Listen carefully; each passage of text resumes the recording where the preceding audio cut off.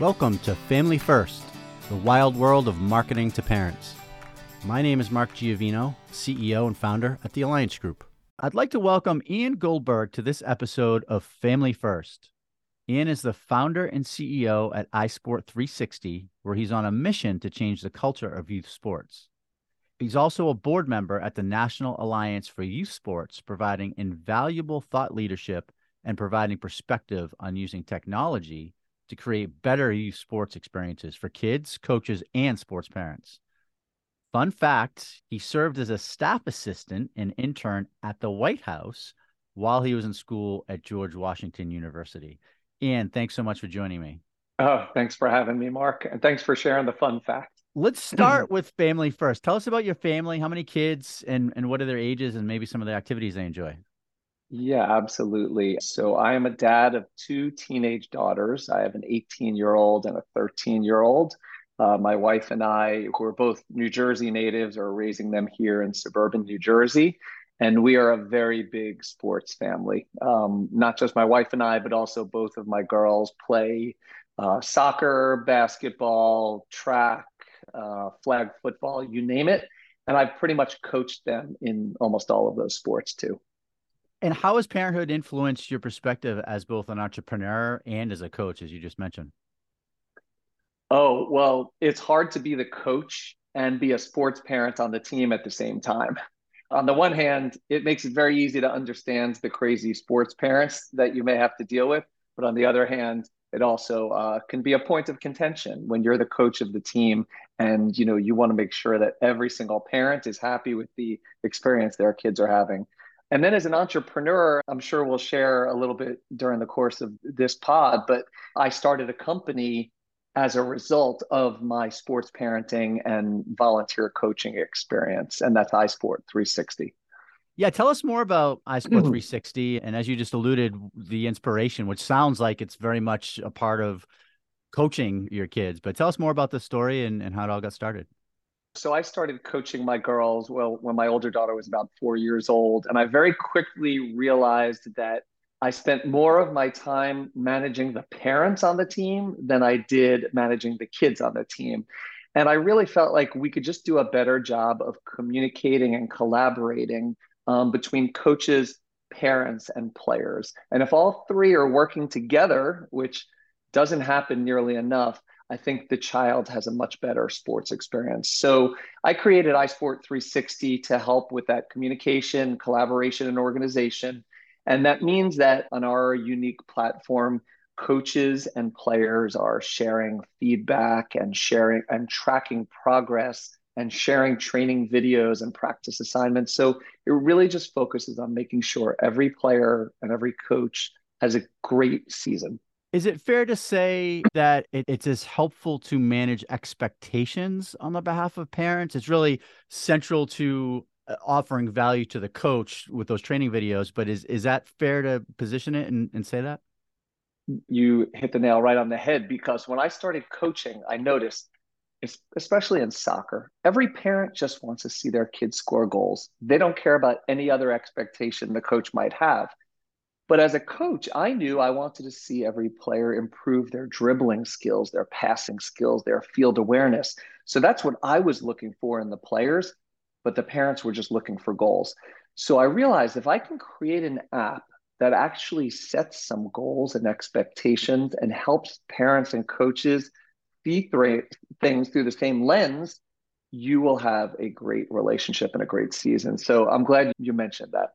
I would imagine it may be, and this might be more indirectly, but it might give them a voice as well. And sometimes I suspect parents, and I'm a youth coach as well, so I have experience, much like yourself, that they just want to be heard. They may have played to a JV high school level, but all of a sudden they have the answers when it comes to coaching. Does your platform, and maybe less of a voice, but more of a line of sight into what the coach is doing to maybe recognize, oh, wow, there really is a sophistication that goes behind what these coaches are teaching our kids? Yeah, line of sight is the exact right phrase. I want parents to have a line of sight into how their kids are doing and what their kids are doing, but I don't necessarily think they need more of a voice. I mean, sports parents have a very loud voice on the teams, as you know, especially when they're disenchanted or unhappy with something the coach is doing. So it's more of like a passive voice because when parents have a line of sight and they know how their kids are doing and what their kids are doing, it helps them sit on the sidelines, enjoy the game, enjoy their cup of coffee, and sort of take things down a notch and just relax. And that's part of the goal of what we're doing. Who ultimately is the primary user in addition to the parents? Do you focus on your growth model with youth leagues, with teams, or coaches individually, or maybe a bit of all of the above? Yeah, it is all of the above. We work with organizations and we work with individual teams. It's usually the coach that's using most of the features just because they sort of take the initiative and start the process. We work with mostly travel programs. About 65% of the teams on our platform are travel programs. And when parents are spending that much money for a travel program, they have a certain set of expectations of what they want their child to get out of that season. And so expectations are high and stakes are high and costs are high. And have you found any one sport that seems to have taken to the platform more than others? You'd mentioned coaching soccer. Is there a diversity of sport, or have you found there being more of a specialization? Well, soccer is where we started because if you think about baseball, parents can watch their child play in a baseball game and they can tell whether their child had a great game or not. If their child got a few hits, made some plays in the outfield, they know their child had a good day. In soccer, in a lot of cases, it's an hour or an hour and a half with maybe just a handful of goals. And so parents watching don't necessarily know if coach thought that their child played well today. And that's why we had to start with soccer so that parents can really understand what coach is looking for and how coach is evaluating their child's progress and make sure they're just all on the same page. Can you share more about what makes sports parents unique, which is a very kind way of asking how crazy are sports parents out there? Hmm. Yeah, well, I can admit that I'm a reformed sports parent. When I first started, I didn't have as much patience. I did not have as much discipline. I was not as communicative as I am today. But yes, we are all crazy. And that's because we are wired to be very protective of our children, whether we're coaching them or whether we're sitting on the sideline watching them. So when we talk about crazy sports parents, it's because physiologically and psychologically, we are wired to protect our kids. But that being said, very few sports parents realize that they are the crazy ones when it's happening in the moment. And that's something that makes them unique. But we've done a lot of studies on the physiology and psychology of sports parents to help understand why they say the things they do, why they behave the way they do on the sidelines. And it is really unique in that moment. I mean, they're just parents like any other parents, but in that moment during the game, they are a very unique bunch. Curious to know what you found as to the why, whether positive or however constructive what were some of the underlying findings, or maybe an insight you found interesting to not justify their behavior, but perhaps lift the hood up a little bit to really get to know what's behind the behavior. Yes. So the first thing that was very interesting to find out, I thought so, I'm a Gen X parent, just like you, and I thought we were the first generation of helicopter parents and crazy parents. It turns out that there's an ancient Chinese saying that talks about how a parent, when they're teaching their child a new skill, something new, sometimes that parent can become the stumbling block before their child.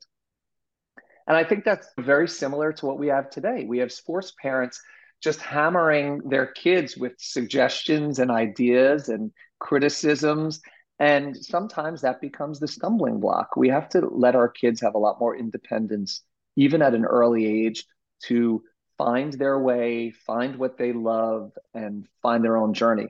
So that was interesting to learn. The second thing is, I also learned through interviews with psychologists, we learned that most parents on the sidelines of a youth sports game are in fight or flight mode.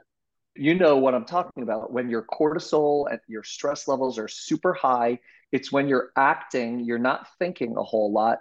And we've found that that's when parents lose control of their mouths, their actions, their words, because they are acting before they're thinking. And so, even a friend from the neighborhood who might be the most likable, friendly person day to day, when they get to the field, sometimes they're just doing things that you can't believe. So, those are kind of the two biggest findings that we've learned about this group. I would imagine because their adrenaline in that moment, they can't affect the game physically, like the athletes, the players, their kids on the field of play or on the court. The only way for them to think, maybe like that crazy professional sports fan that is yelling during the game, thinking they're affecting the outcome, they think that verbal is the only way, which in fact it's counterproductive to your point. So it's interesting. You're exactly right. It's counterproductive. And the truth is, what's really at stake in that 8-year-old little league game?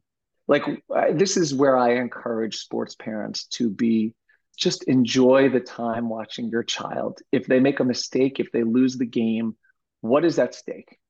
So that's really important to think about to sort of temper down the behavior. I mentioned at the introduction your mission to change the culture of youth sports. And I think what you've done with your newsletter is a really big step to that end, in addition to the platform you have. Can you talk more about the newsletter and what it covers and who it's for? Yeah, thanks for asking about that. It's something I'm proud of because I started the newsletter just to share some perspective with sports parents and other coaches who may have been experiencing some of the challenges I did. And so I personally was writing all the articles at the beginning, and I would write articles about better sideline behavior, but also things like how to keep your athlete properly hydrated and how to get them protein and how to prepare them mentally for the game. But then eventually I started getting contributors with other perspectives, professional athletes, professional coaches, psychologists, educators to write articles. And we grew it organically to 220,000 readers. And just over the course of the last couple of months, we've done some syndication deals where this newsletter is going to be reaching 10 million subscribers in the next month. Wow, that's amazing. Congratulations. Thank you. Now that must open up an incredible opportunity when we think about youth sports sponsorship or engaging youth sports parents in a different way. What a great platform for brands, for sponsors to engage with. Can you talk to us more about maybe which brands would benefit the most, or have you started to integrate brands into the newsletter and what that looks like? Yeah, so candidly, Mark, this was a bit of a surprise. I mean, we're a software company, but for the newsletter to take off and open up opportunities like this, it's been amazing. And so we realized as we looked around for advertisers and brands who are trying to reach parents, there's really not much in the youth sports space. Certainly, like the local pizza joint can sponsor a team and get their logo on a jersey or maybe have their logo on a sign at the fields. But to reach sports parents and mass, there's really not many options today. So I reached out to just the biggest brands that I love as a sports parent.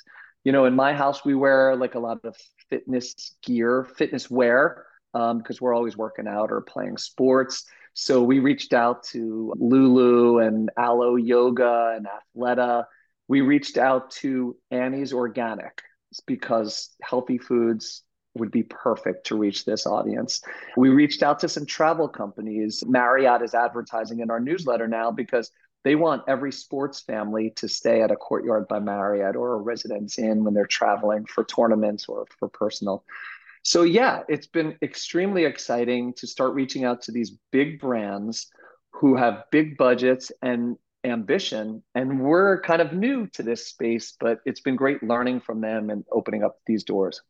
And is it fair to assume that what this offers at its core is branded content? Really, the brand sitting right alongside, if not contributing valuable content when it comes to travel and, hydrating, as you mentioned as an example earlier. Is that the positioning?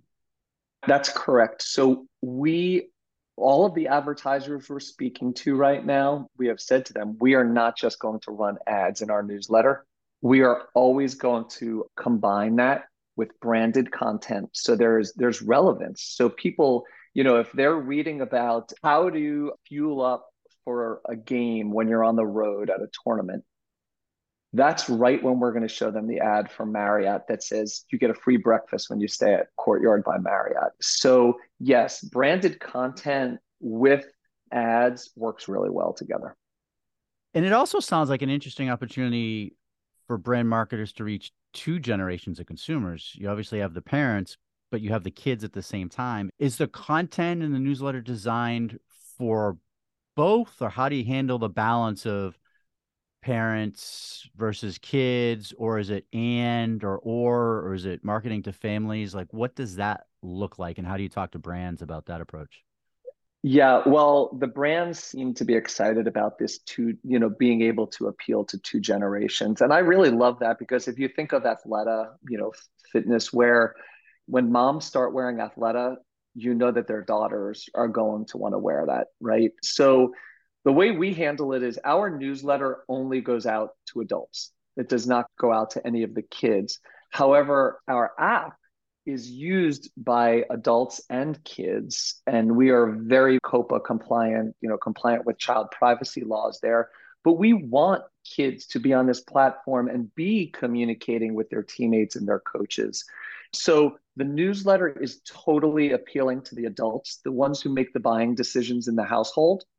But we do have kids on our software platform, on our app, but we are extremely careful about how we handle them and their data. Have you combined both platforms, the online platform, the app, and then the newsletter for brands? And if so, what does that look like? So we're at a critical moment right now where brands are asking to be in our app. And I have to tell you, as someone, I find it disruptive when I'm going into an app, whether it's my weather app or I'm looking for, what time a show is going to be available on TV or on streaming. Like if I'm mission driven in that app, I'm not going to be clicking on ads. And so I've kind of held firm that I don't think putting ads into our app is a good idea. I think putting ads in our newsletter where they are contextually relevant will really drive our audience to respond. I don't think that they would respond really well if they're going into the app to see how their kid did at practice today or look at a player evaluation that coach just completed for their child. And then there's an ad there for a hotel company. So I've not put ads yet into the app. Well, good for you for holding true to the purpose and the mission.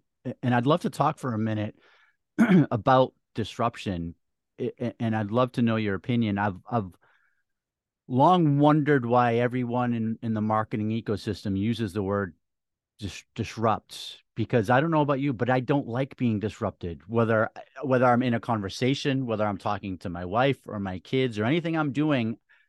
Disrupt by its very root core word is a negative. So why can't we start talking about adding value to people's experiences? And it sounds like that's exactly what you're doing. You're keeping pure, in a sense, youth sports, but you're keeping pure the app.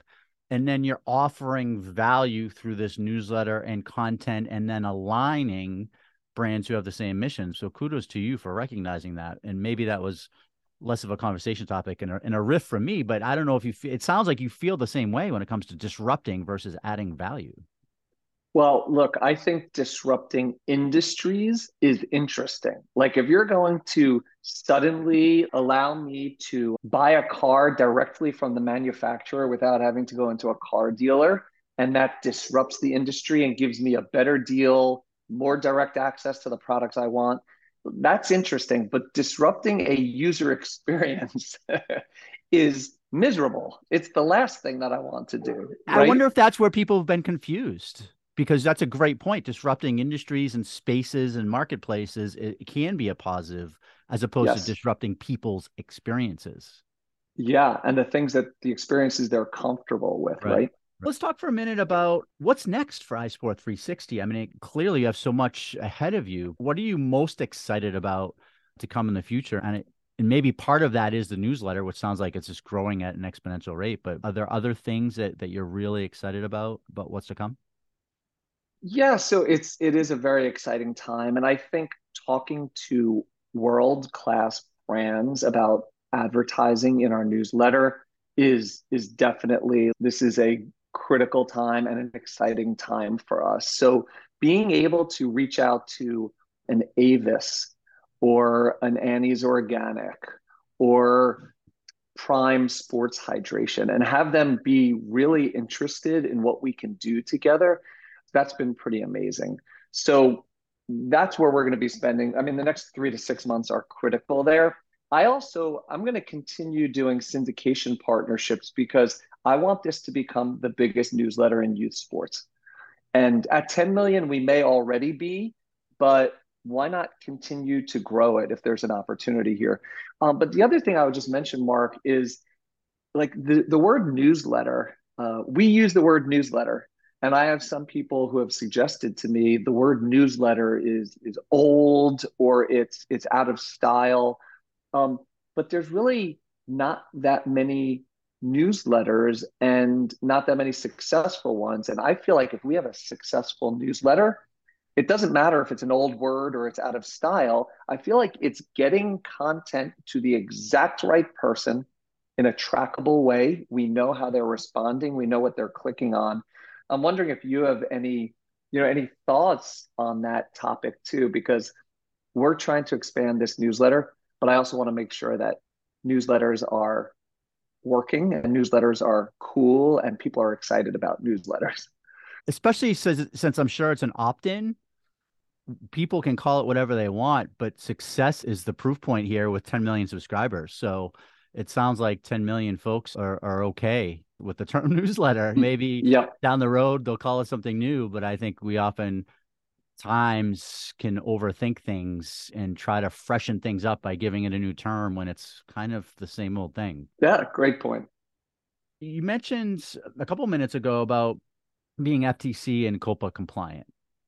Now, I'm curious to know how you've approached that and how often it comes up with brands, because it seems as though I've been surprised how few brands they may be aware of it, but when it comes to the legal compliance, there seems to be some confusion, and maybe rightfully so, because I know that the COPA 2.0, the Senate Commerce Committee just recently have passed legislature that I don't think is yet to be officially passed yet, but would completely restrict marketing to kids under 16 years old, I believe it is. It was originally 13, Mm-hmm. regardless of parental consent. I mean, this is a game changer in many ways. I'm curious to know what your experience has been and what those conversations look like as you're talking to some of these large brands you mentioned. When we created our digital platform, we were operating under COPA 1.0, which, as you mentioned, means that children under 13 have to get their parents' permission to be on your platform. I'm extremely resentful of the fact that the major social media companies, namely Snapchat, Instagram, do not have a good way of making sure that kids on their platform are 13. And we know that there are lots and millions of 10, 11, 12-year olds that are on those platforms without their parents' permission. When we created our platform, Mark, we really wanted kids on sports teams to be able to communicate with their teammates and their coaches.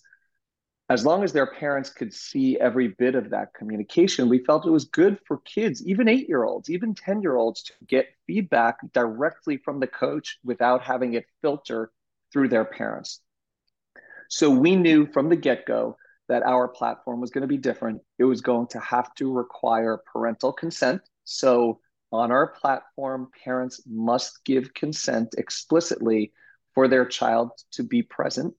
And the only way that a child can get into like their team locker room on iSport 360 is by having their parent and the coach give consent. So there's no outsiders coming in, there's no stalkers, no strangers. This thing is airtight. So that's how important COPA is to us. And we will continue to be that way. And I hope when we're working with brands, even if they're not high tech or super digital brands, I want them to know we are leading the industry in COPA compliance. So it sounds like it's essentially a gated youth sports community for specific teams. Is that fair to say? And then obviously Correct. multiple teams, hundreds, if not thousands of teams within that. Correct. And it's a conservative approach. The alternative would be let kids invite all their friends onto this platform and let the kids set up their own teams. But there's just too much at risk there. So we have created, use your words, a gated community for each team. Let's end as we started with your family. You talked about being a sports family. What other activities or experiences do you and the kids and your family enjoy together? One of the things we're doing this summer, which I encourage every sports family to do, is to take a minute and just power down. I mean, almost every sport these days is a 12-month commitment, but I really think summer is a good time to power down a little bit and maybe not participate in a league, or maybe just let your kids try some other new sports or new activities. So that's what we're doing this summer, but the fall will be exciting. I have a daughter who is heading off to college. And that's a bit of a change in our household. It will also be the first year in 14 years that I'm not coaching her. I'll miss that a bit, but I will be coaching my other daughter in travel soccer. So that'll be fun. Well, I'm sure you'll get some calls home from college and you'll be coaching her in a different way, And coaching her in life, that's I for guess, right? sure. Yeah. Life skills are probably more important than the athletic skills.